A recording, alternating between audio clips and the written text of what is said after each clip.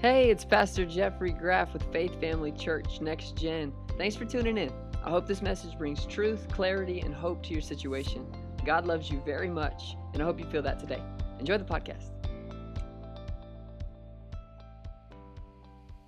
I have the best job in the world because I get to pastor the best people in the world, man. You guys are amazing. I get humbled sitting here worshiping, hearing y'all worship. I remember when it was like 15 of us. I remember when we couldn't get a band and Zach played cajon. He was terrible, but he just hit the box. And it's cool to see what God's doing. I'm not going to be long today. I'm really not even preaching a whole message. But I'm glad you're here. And I also, on nights like this, I'm aware that you might not be super sure about being here. Maybe today you came because you heard about some giveaways, or you came because you heard there were games, or because you got invited by a friend. But maybe if you're honest, you might not necessarily feel super comfortable in church, and that's okay. I'm not even saying you don't believe in Jesus. You might believe in Jesus, but maybe the truth is in your heart you're a little uncomfortable in church because you don't really behave the way that Christians are supposed to behave. So you're not super into the whole Christian Jesus stuff. And I kind of want to talk about that today for literally 10 minutes. I always say 10 minutes, and then Jeremiah Davis is like, it's never 10 minutes. Today's actually 10 minutes, okay? Well, we'll see. 12. Okay. Everybody say behavior. See, it's funny talking about how I don't know about the whole Christianity thing because I don't feel like my behavior really lives up to it. And what's funny is a lot of people feel like this. And I think unchurched people don't always know that really good Christians feel like this. Even really good Christians feel like, man, my behavior is not where it should be. And to prove this point, I want to talk to y'all about one of the most well-known Christians who've ever felt like this.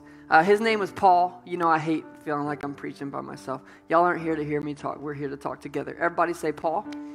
Okay, Paul was a beast. I mean, he wrote a lot of the New Testament. He planted many churches. He was a mentor to people. God used him to do signs and wonders and miracles. He's amazing. If anybody was like a super Christian, right? It was Paul.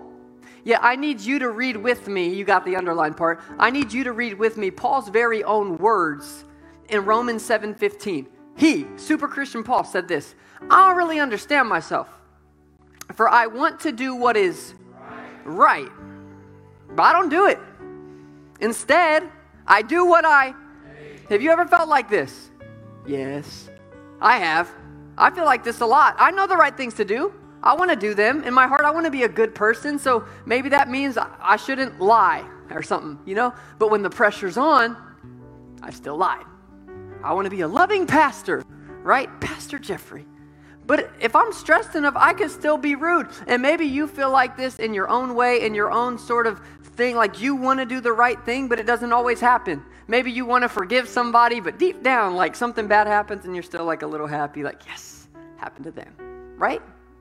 Maybe you want to be a good kid and be, good relationship with your parents, but it takes very little for you to get mad at them, or very little for you to step into being disrespectful to them.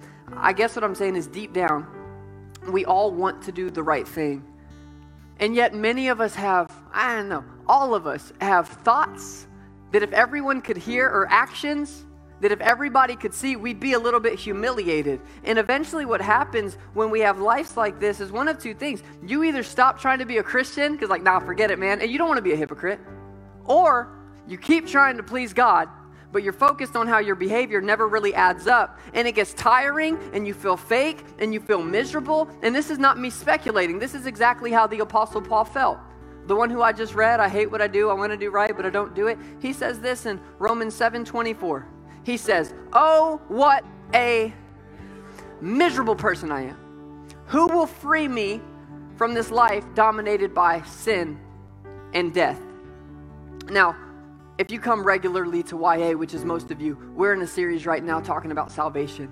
And every message title has had a question to it. And I'll finish it next week. Today's just a little snippet that we'll really dive into next week. But here's the question today. It's a question I think the Apostle Paul asked. It's a question that you and I probably ask if we've given our life to Jesus.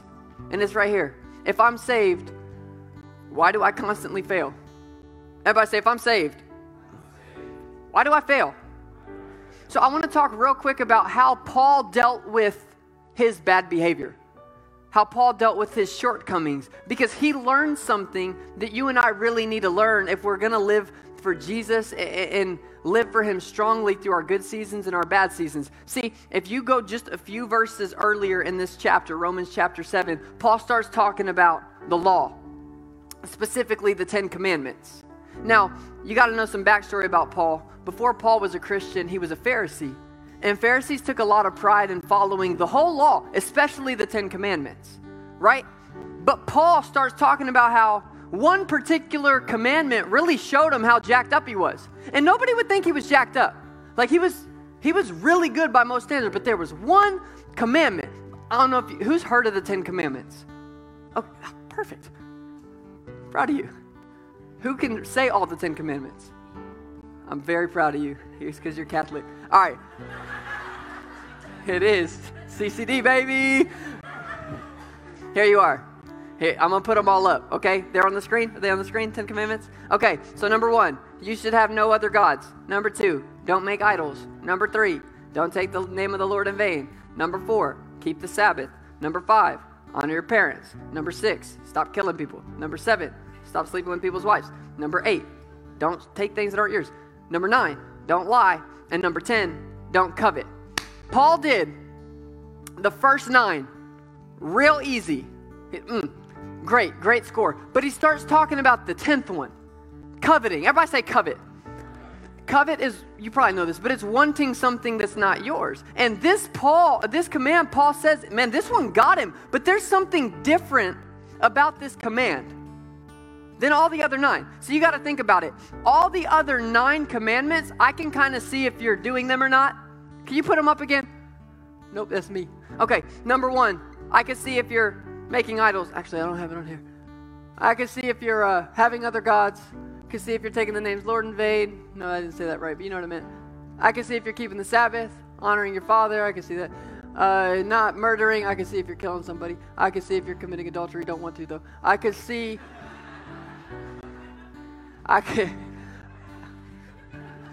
Why y'all snorted? One day I could see if you're lying, but can I see if you're coveting? I can't see that one. See, all the other 9 happen out here. But the one that really jacked Paul up, coveting, that one doesn't happen out here. That one happens in here. And Paul was shook to his core when he realized, wait, even if I could get on top of doing all the right stuff, how do I get to the point where I'm no longer even wanting the wrong things? And see, he realized that the problem was not primarily his behavior. The problem was primarily his heart. See, the Old Testament, even from the beginning, it points to not needing just better behavior, but needing a new heart. That's our problem too. Paul's like, God, what do you want from me? And he'd learned God's answer. God didn't want to change Paul's behavior. God really wanted to change Paul's heart. And a lot of people get into Christianity because they want to be better. I'm trying to be a better person. And I don't really have time to completely explain this, but if you just want to be better, Christianity's not really for you, because God doesn't want to make you better. God wants to make you new. There's a difference.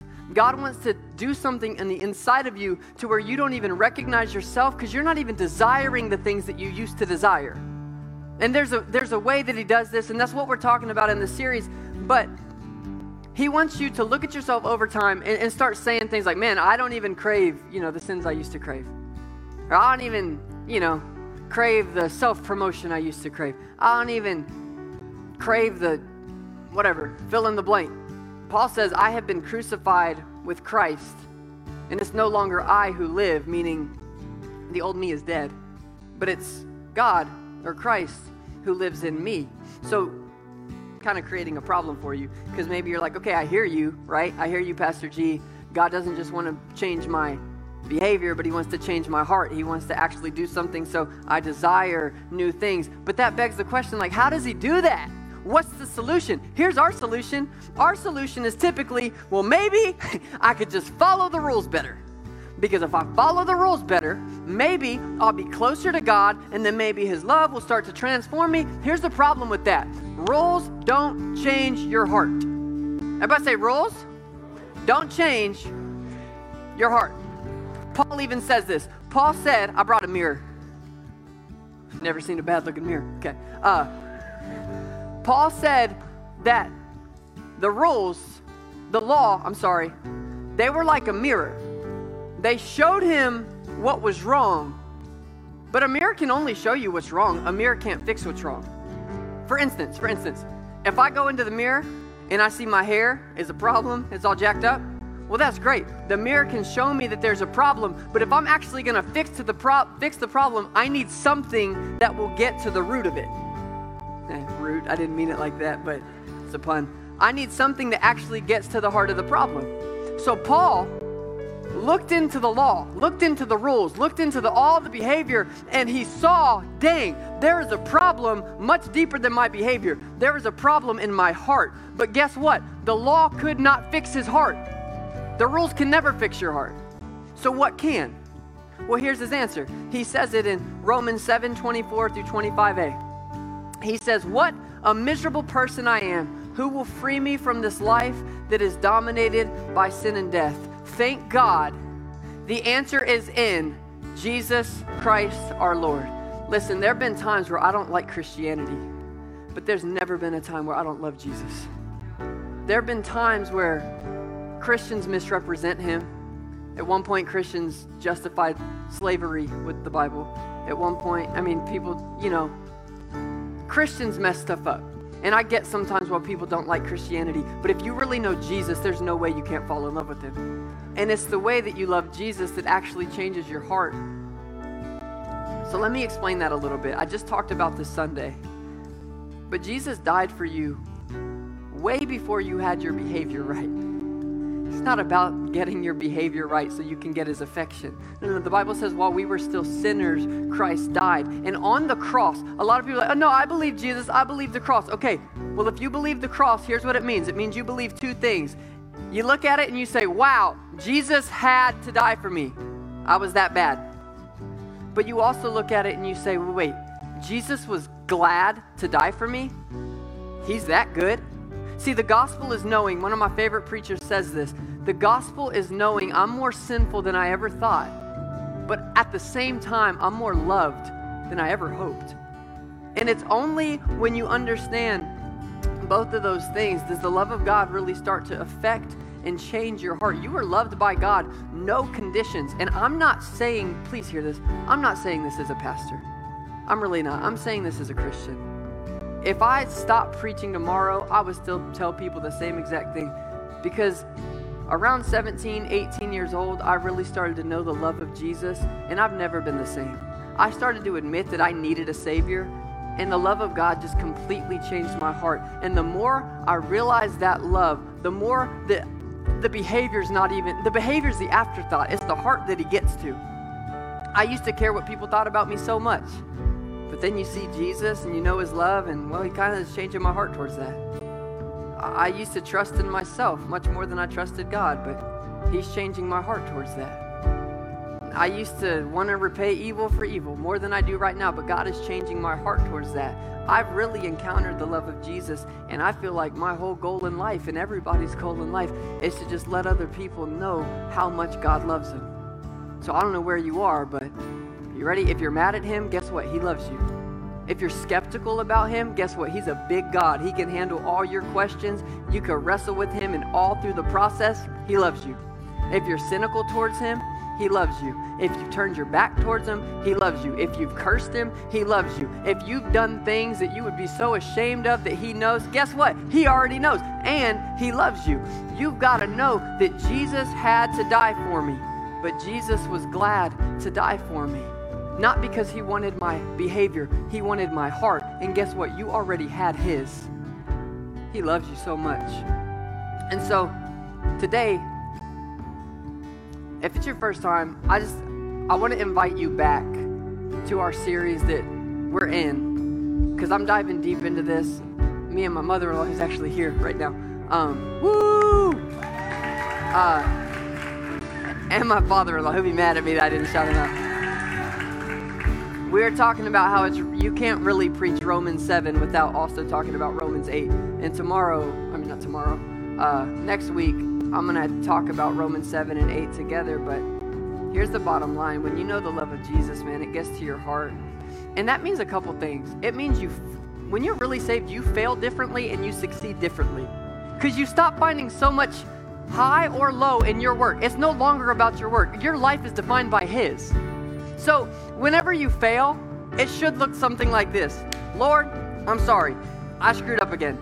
Please forgive me. But you know what, God? I know that me and you being on good terms never had to do with my behavior in the first place, and me and you staying on good terms isn't going to have to be on my behavior, so thank you for your love. And when you learn that He loves you, and He loves you, and He loves you, and you constantly throw yourself at the mercy of Jesus, it is where your heart gets softened, so you're not just focused on the external, but the internal is changing, and so are you with it. See, I need to get off the stage. Jay's like, 12 minutes. But being saved, I'll shut my computer. I'm not using it anyway. Being saved is not about looking at your actions. Being saved is about looking at His. Everything is defined by His actions. And you got to rest in that. God loves you more than you could ever know. He loves you just as He finds you. But He also loves you too much to keep you there.